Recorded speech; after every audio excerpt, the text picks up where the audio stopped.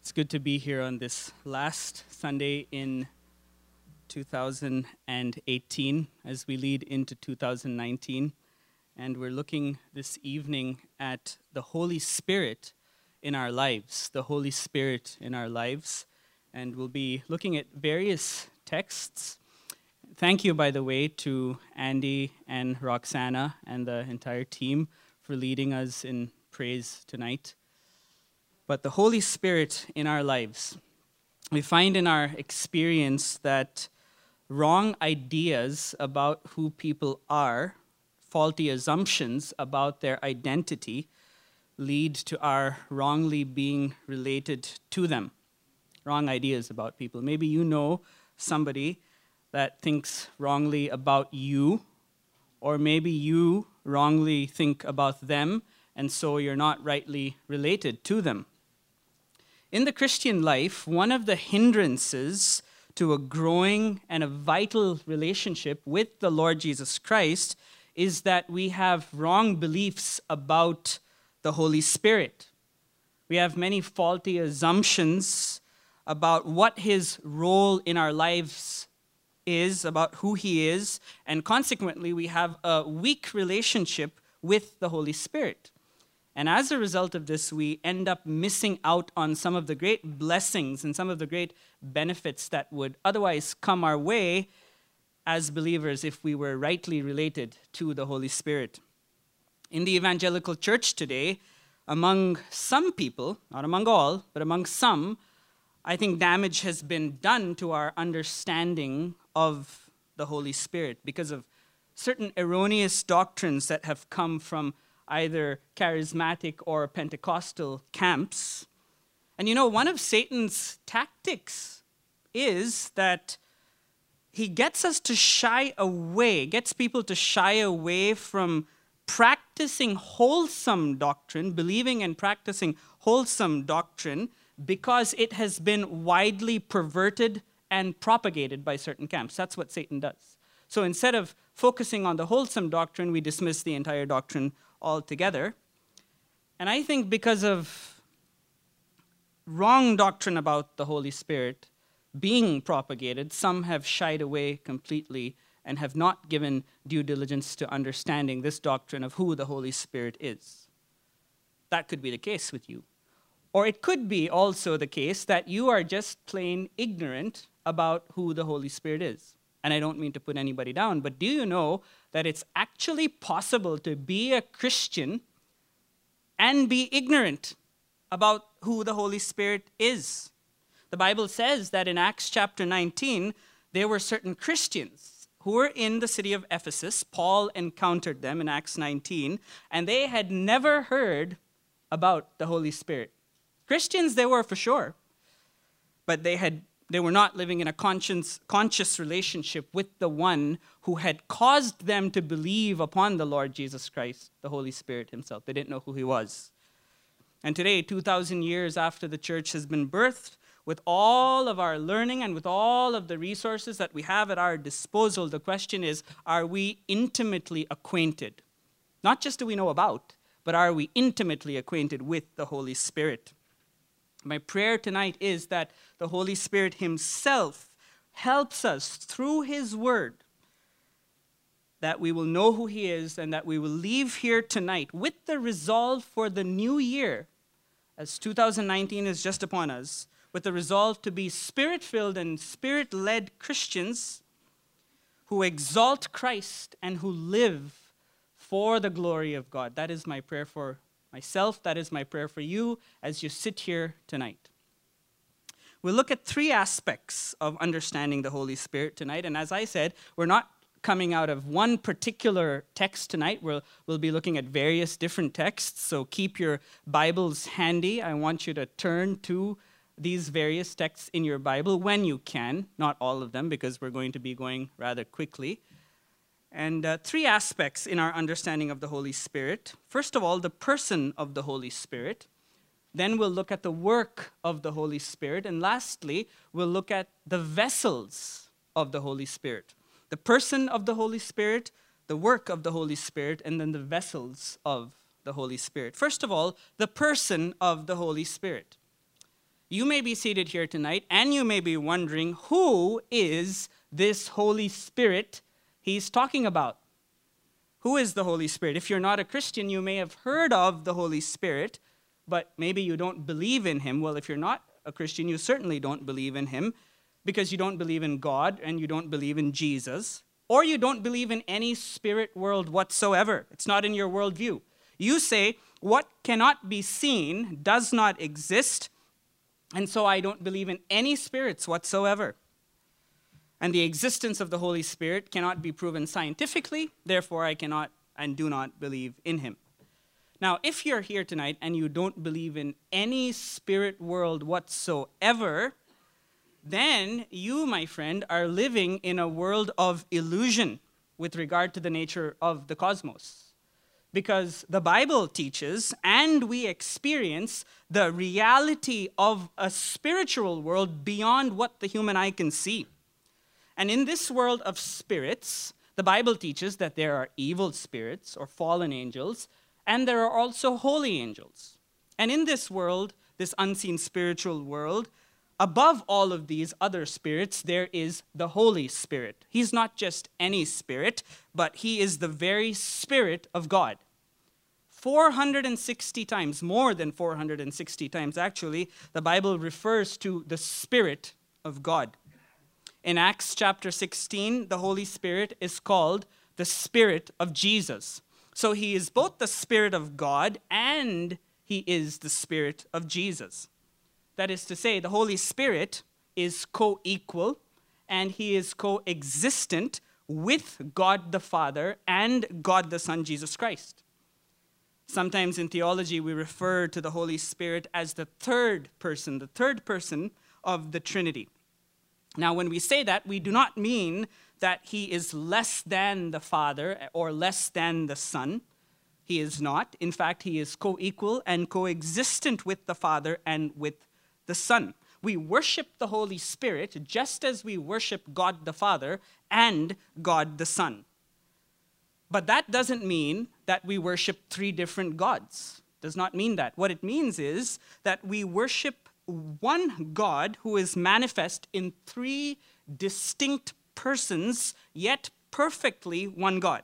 A better way of saying it would be to say we worship God who is three in one and one in three. God who is three in one and one in three. Three persons of one Godhead. You know, when we think of the Father, it's easy for us to think of him as a person because of his fatherhood, and we can relate to him as a person. When we think of the Lord Jesus Christ, because he lived on the earth in a body and he was recorded in history, it's easy for us to think of him as a person. But it's a little bit more difficult for us, is it not, to think of the Holy Spirit as a person because he's spirit. And this is where some people will drift off into error, supposing that the Holy Spirit is not a person, but that he is a force, an impersonal force, or he is an influence. That's absolutely wrong. The Holy Spirit, the Bible teaches, is not a force or an influence, but he is a person. Does he have influence? Yes, absolutely. He has influence. As a person, he has great influence on the world and the lives of people. But he has the attributes of personhood. And there are a few texts of Scripture that I could use to prove this point, that the Holy Spirit is indeed a person, but I'm just going to focus on one text of Scripture, and that is Ephesians. So turn, please, to Ephesians chapter 4. And Ephesians chapter 4, in verse 30, the Bible says, and you've heard this before, Ephesians 4:30, do not grieve the Holy Spirit of God. Do not grieve the Holy Spirit of God. Only a real person can feel grief. You need to be a real living person to feel grief. An object or a force or an influence cannot feel grief. You say, well, how do we grieve this person of the Holy Spirit? We grieve him when we sin and when we do that which is contrary to the holy nature of God. He is grieved. And it's important for us to understand that the Holy Spirit is a person. It's very important for you to understand that he's not just a force. He's not just an influence. He's not just somebody you can do without. It's important for us to understand his personhood, because otherwise we will not think of being in a relationship with him. Whoever thinks of being in a relationship with a force? I don't know anybody who thinks of being in a relationship with a force. I'm not sure about you, but I don't have a personal relationship with the force of gravity. I don't know the force of gravity because he's not a person. And if he were a person, and if I knew him personally, I might ask him to suspend himself when certain people walked past me. But the force of gravity is a force, not a person. And not only are there traits of the Holy Spirit, such as his being grieved, which prove his personhood, but there are also certain actions recorded for us in Scripture which also prove his personhood to us. And I could go through many, but think, for example, of the Holy Spirit's act of creation. In the act of creation as co-creator of the worlds. In Genesis chapter 1, we read where the Bible says in Genesis chapter 1, when the earth was formless and empty in its pre-creation state, the Bible says there in the second verse of Genesis chapter 1 that the Spirit of God was hovering or brooding over the face of the waters.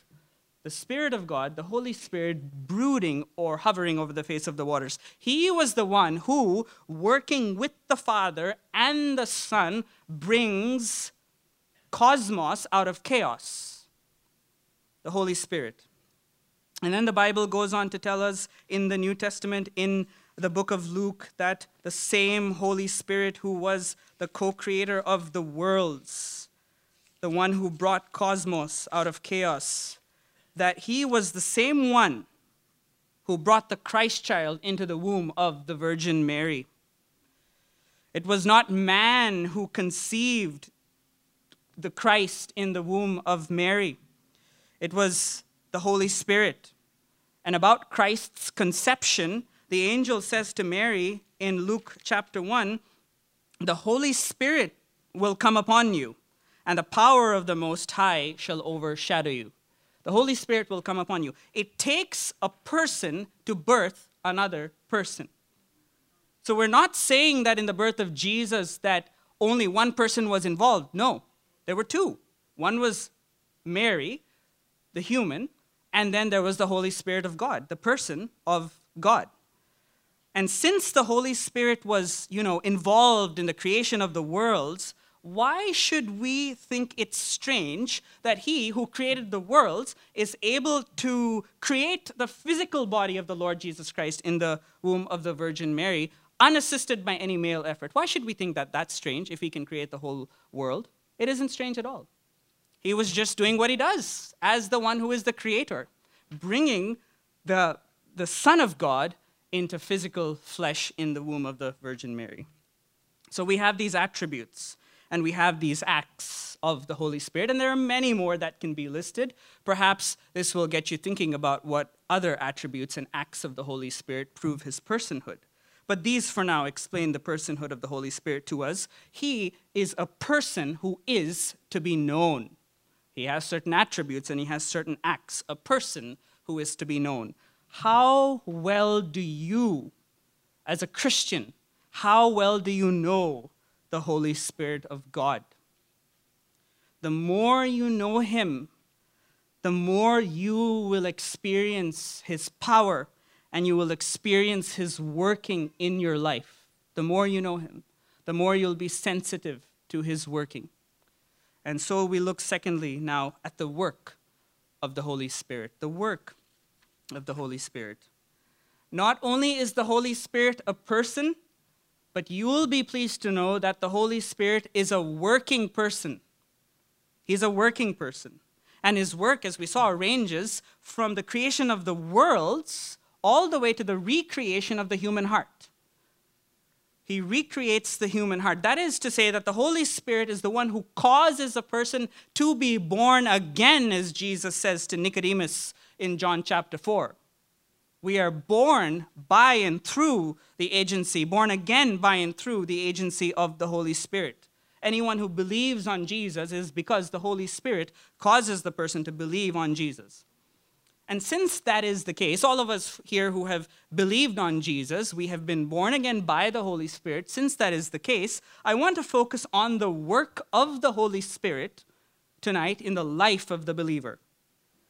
And the question to ask here is, why must we yield more of ourselves to the Holy Spirit? And why must we have more of him in our lives? That's the question. Why must we yield more of ourselves to the Holy Spirit? And why must we have more of him in our lives? I want to give you 10 reasons, okay? So I want you to keep your pen and your notes ready. And these 10 reasons, by the way, you can go home tonight and you can add 10 more to them, because you're going to say, Kenny, you missed that or that and the other. Of course I missed, because I don't have the time to give you 100, so I'm going to give you 10. 10 reasons, among many, why we must yield to the Holy Spirit. First of all, to have assurance of salvation. To have assurance of salvation. Very often, a person who is saved, who is a believer, because of the circumstances in life or because of some past sin that we committed, we come under guilt and we doubt our salvation, we doubt our state in Christ. Have you ever had that happen to you? Have you ever been in a state where you know that you're a believer, but you don't know? Because of some pressing life circumstance or because of a sin that you committed in the past. At times like this, it is the Holy Spirit who assures the Christian of their state in Christ, of their salvation. And so we look at Ephesians chapter 1, please. And in Ephesians chapter 1, verses 13 to 14, Ephesians 1, 13 to 14, the Bible says, in him also, meaning in Christ, in him you also, when you heard the word of truth, the gospel of your salvation, and believed in him, meaning again in Christ, you were sealed with the promised Holy Spirit, who is the guarantee of our inheritance until we acquire possession of it to the praise of his glory. Here is a promise of assurance, and it is a legal sort of assurance. A legal sort of assurance. We would have never believed on Christ without the Holy Spirit. But since we have believed on Christ, this text says that we are sealed with the Holy Spirit. All who have Christ, who have believed on Christ, have been sealed with the Holy Spirit. So there's this assurance in a legal sense. That's what the word seal has to do with. It is a legal assurance. But not only is there legal assurance, there's also a relational assurance that is given to us in the Bible. The Bible says, and now I'm turning over to Romans chapter 8.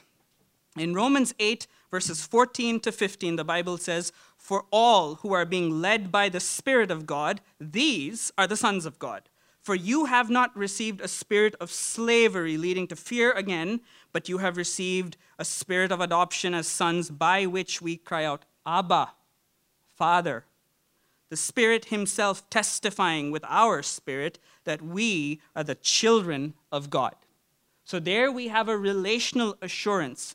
And it is the Holy Spirit who gives us the assurance of our salvation and the assurance of our sonship, that we are indeed sons and daughters of God. I wonder if you are struggling with either of those tonight. Are you struggling with the assurance of your salvation? Are you struggling with your sonship, whether you are a son or daughter of the living God? If you are struggling with either of those tonight, ask the Holy Spirit to help you. Ask him to assure you, and he will. In Jesus' name, he will. Secondly, why we must yield to the Holy Spirit is to battle sin and live a holy life. To battle sin and live a holy life. Again, I'm in Romans chapter 8 and verses 8 to 9. There the Bible says in Romans 8, 8 to 9, and those who are in the flesh cannot please God. However, you are not in the flesh, but in the Spirit, if indeed the Spirit of God dwells in you. Then I drop down to verse 12, where Paul continues, and he says, So then, brethren, we are under obligation, not to the flesh, to live according to the flesh. For if you are living according to the flesh, you will die. And by the way, when he says this, you will die, he is talking about believers.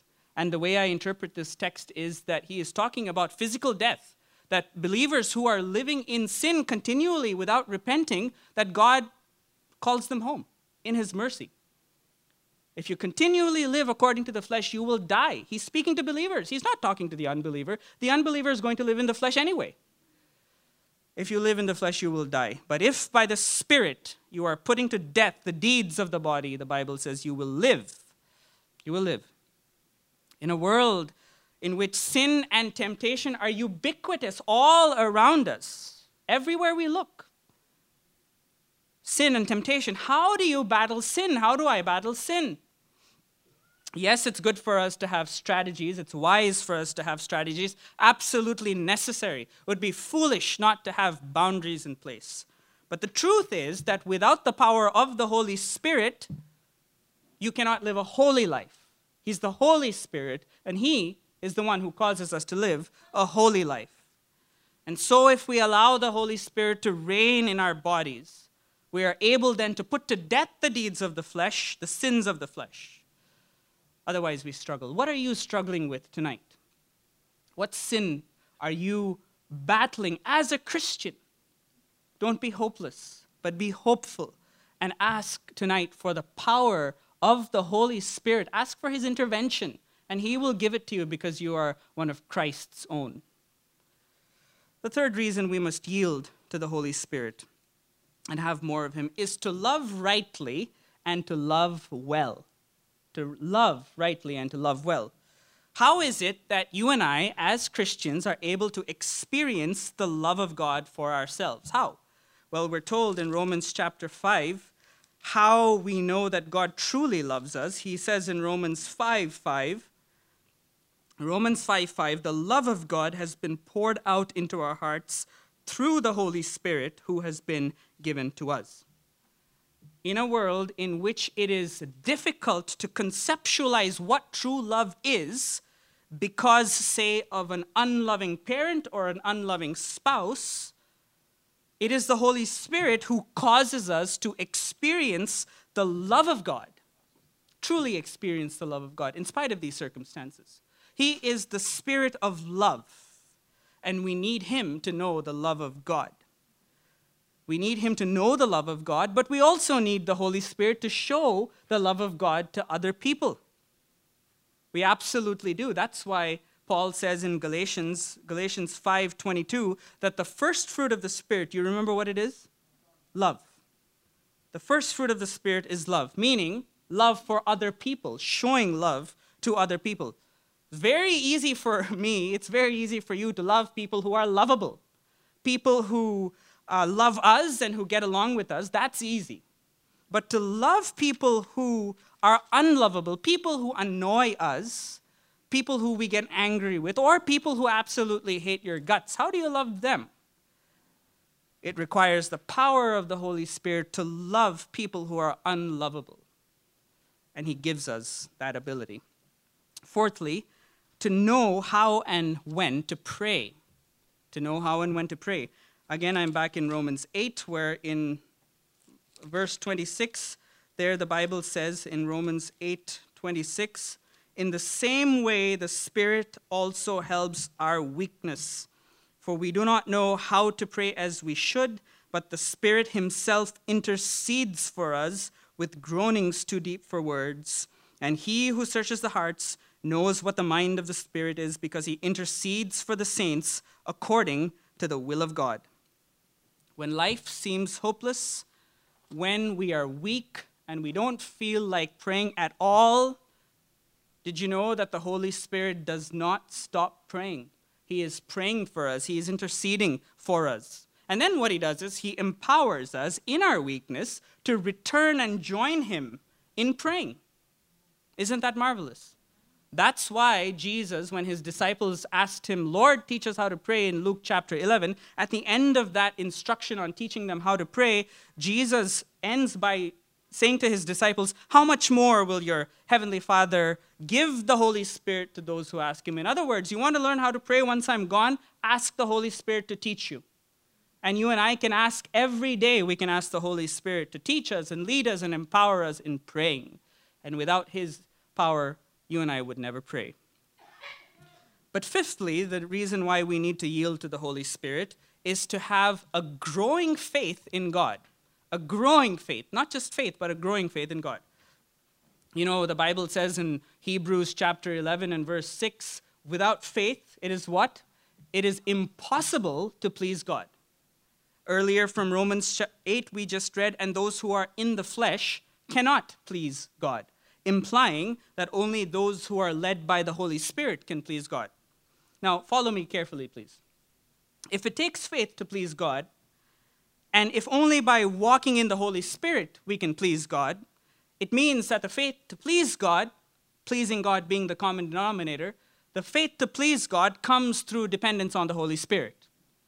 If it takes faith to please God, and if only by walking in the Holy Spirit we can please God, it means that the faith to please God comes through dependence on the Holy Spirit. And then there's a sixth reason why we must yield to him. And this is a very important one, to rightly understand, remember, and preach the Word of God. To rightly understand, remember, and preach the Word of God. In John chapter 14 and verse 26, Jesus said to his disciples, but the Helper, the Holy Spirit, whom the Father will send in my name, he will teach you all things and bring to your remembrance all that I said to you. We need the Holy Spirit to understand what the Bible is saying to us. We need the Holy Spirit to teach us and to help us also to remember what we have read. Without him, we cannot remember what we have read. Now, what do I mean by that? Not just in the sense of memorizing Scripture. Of course, that's good. And of course, we need his help in memorizing the Scripture as well. But did you know that even if you're not a Christian, you can still memorize the whole Bible, and it makes no lick of a difference in your life.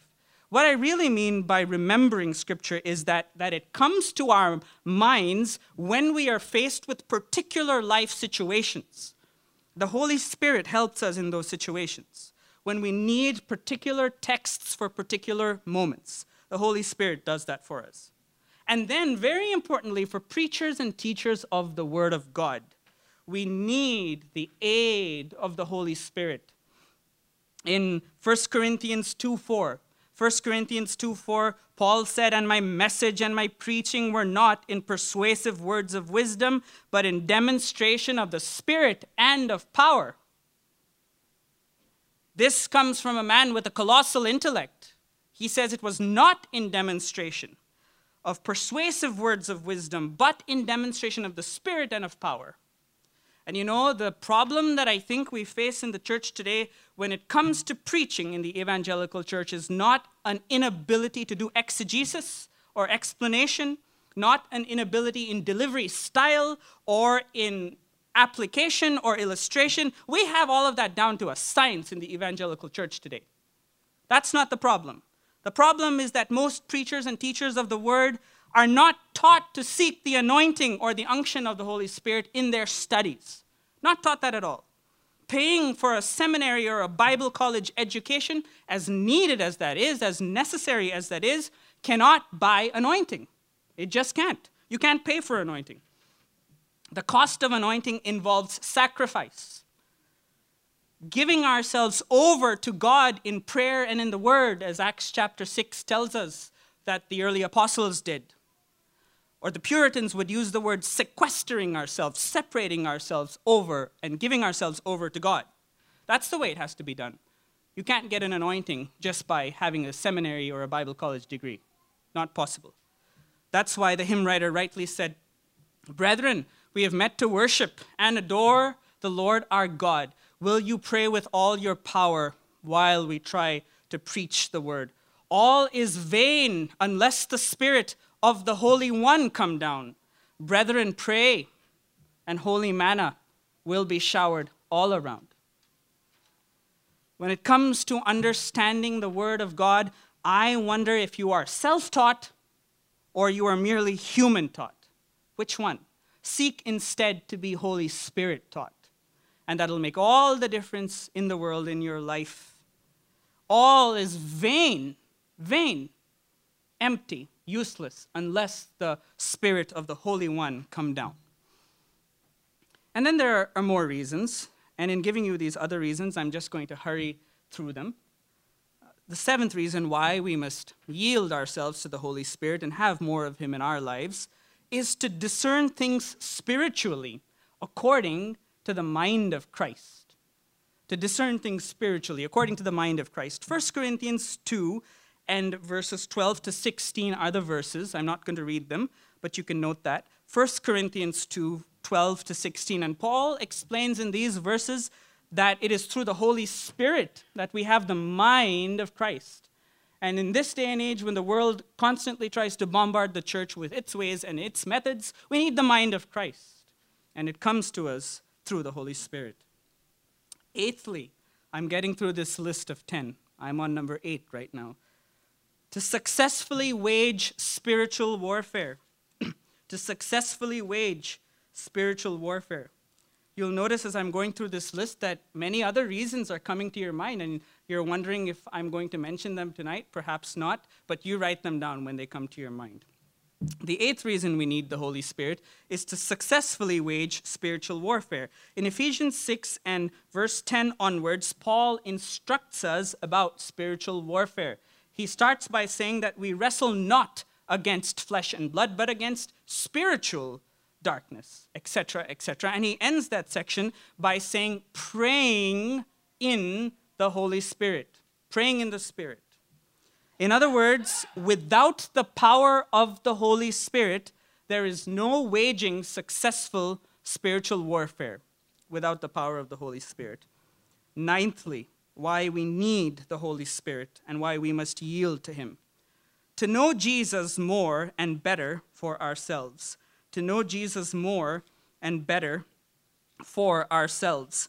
In John chapter 15 and verse 26, Jesus said this to His disciples. He said, when the Helper comes, who I will send to you from the Father, that is the Spirit of truth who proceeds from the Father, He will testify about me. The Holy Spirit always witnesses to the person and work of Jesus Christ, always giving us more knowledge about Jesus.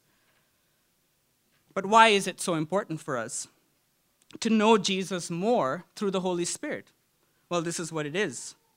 Again in John chapter 16, verses 13 to 14, Jesus said this of the Holy Spirit, He will glorify me, for He will take of mine and He will disclose it to you.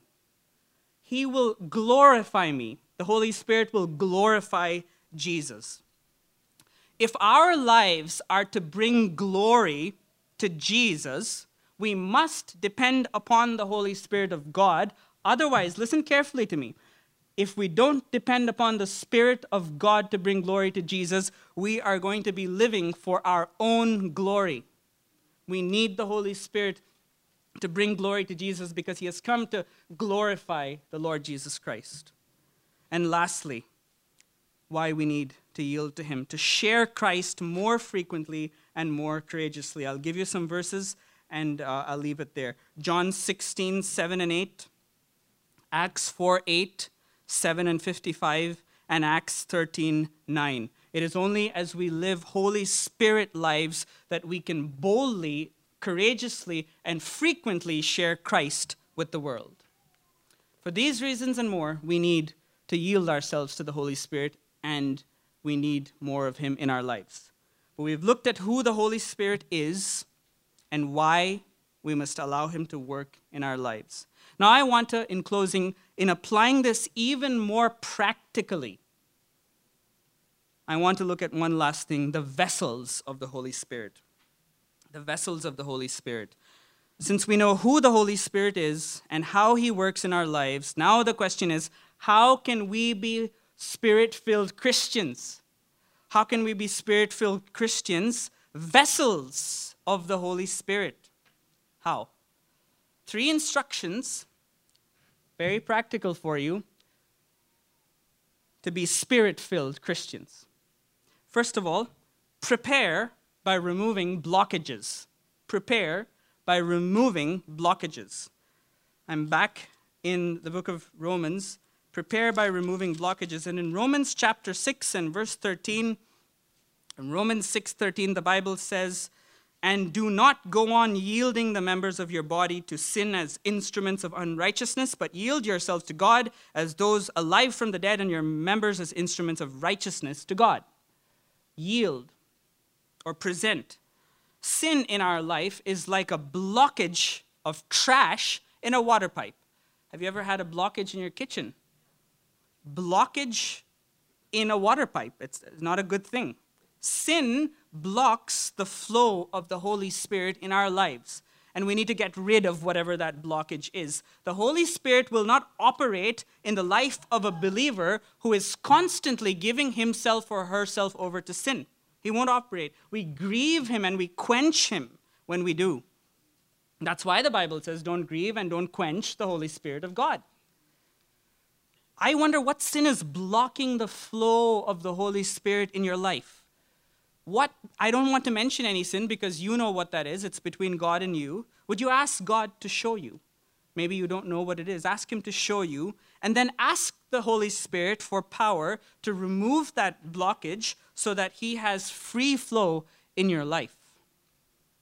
Prepare by removing blockages. Second instruction is place ourselves under the spout where the water comes out.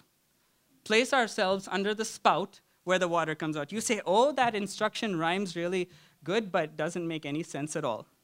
Well, I want you to remember it. That's why it rhymes. But let me explain what I mean by that. All of us have filled water in a glass from under a water spout of some sort or the other, haven't we? We've all done that. If you place the glass under the spout, the glass can catch the water and be filled. But suppose you let the water from the spout run and you hold the glass over off to the side, the water will flow. It won't stop flowing, but it's not going to flow into the glass, is it? How do we place ourselves under the spout, and what is the spout that I'm talking about? In Ephesians chapter 5 now, please, in this very important text of Scripture, Ephesians 5, verses 18 to 20, Ephesians 5, 18 to 20, Paul says, "And do not get drunk with wine, for that is debauchery, but be filled with the Spirit." Literally, it is be being filled with the Spirit. Be being filled continuously. There's the command to be under the spout. But you say, what is the spout?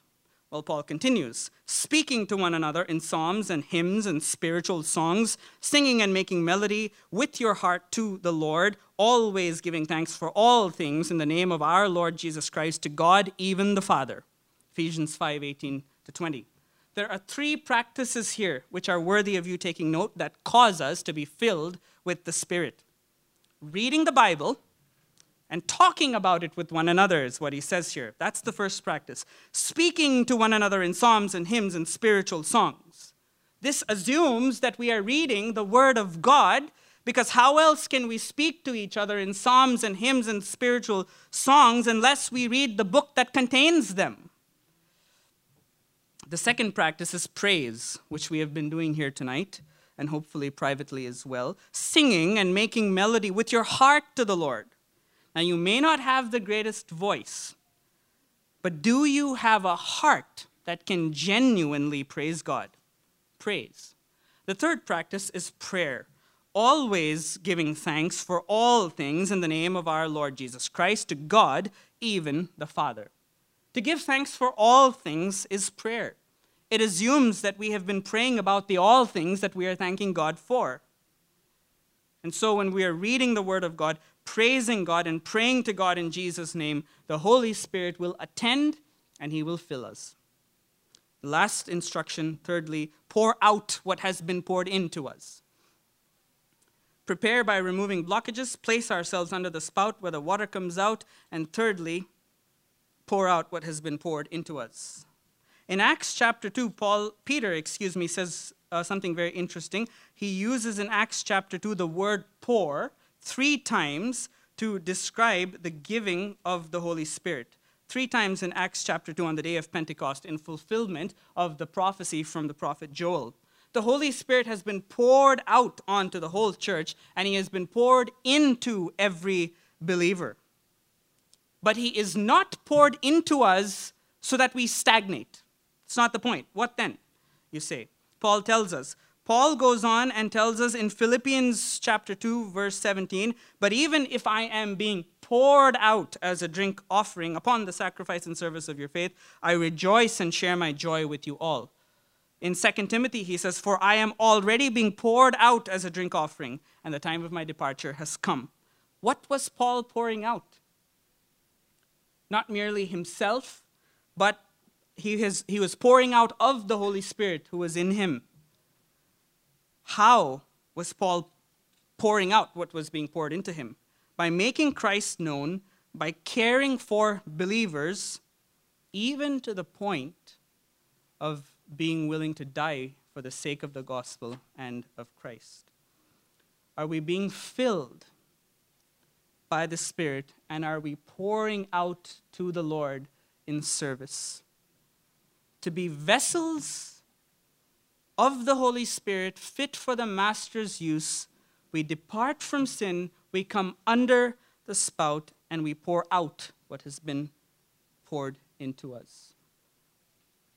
I want to close with an illustration from the life of D.L. Moody. Soon after he was converted, we all know that D.L. Moody, in the years following, became an itinerant evangelist, and a well-known one, and he was a good one. Now, I say good because I'm about to make a point here. He was a good evangelist, itinerant evangelist, because he was a great organizer. And D.L. Moody was always busy doing something or the other, feverish with activity, but he lacked depth. He lacked power. And one day as he was going about his busy itinerant schedule in the city of New York, D.L. Moody had finished preaching in one location and was embarking the carriage to go to his next location. And as he was getting into the carriage, an old white-haired man, we don't know, history doesn't record for us who he is, but he taps D.L. Moody on the shoulder, gets his attention, and he says, young man, next time when you speak, honor the Holy Spirit. Young man, next time when you preach, honor the Holy Spirit. I got into the carriage, said Moody, and drove away, but the voice was continually ringing in my ears, yet I did not understand it. It was 6 months afterwards before God revealed to me the meaning of that message, that I was continually dependent upon the Holy Spirit.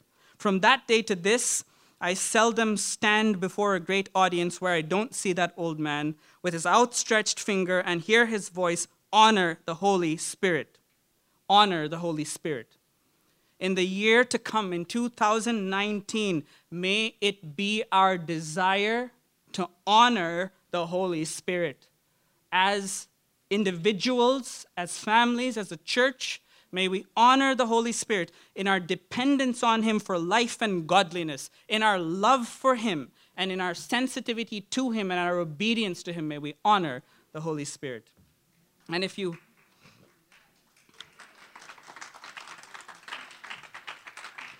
you have not believed on Jesus, you may have been feeling a tug in your heart as I have been preaching, a tug on your conscience. That is the Holy Spirit. You say, how can I experience all that you have described here about the Holy Spirit? Well, if you are not a Christian, you cannot experience any of this. The Bible says, repent and each of you be baptized in the name of Jesus Christ for the forgiveness of your sins, and then you will receive the gift of the Holy Spirit. That tug you are feeling at your heart is the Holy Spirit inviting you to believe on Jesus, to be your Savior from sin, and to be the Lord of your life. Tonight you can start by honoring the Holy Spirit, by giving your life to Jesus Christ. Heed his call tonight. Give your life to the one who died on the cross and rose again so that you may have eternal life. Let's pray.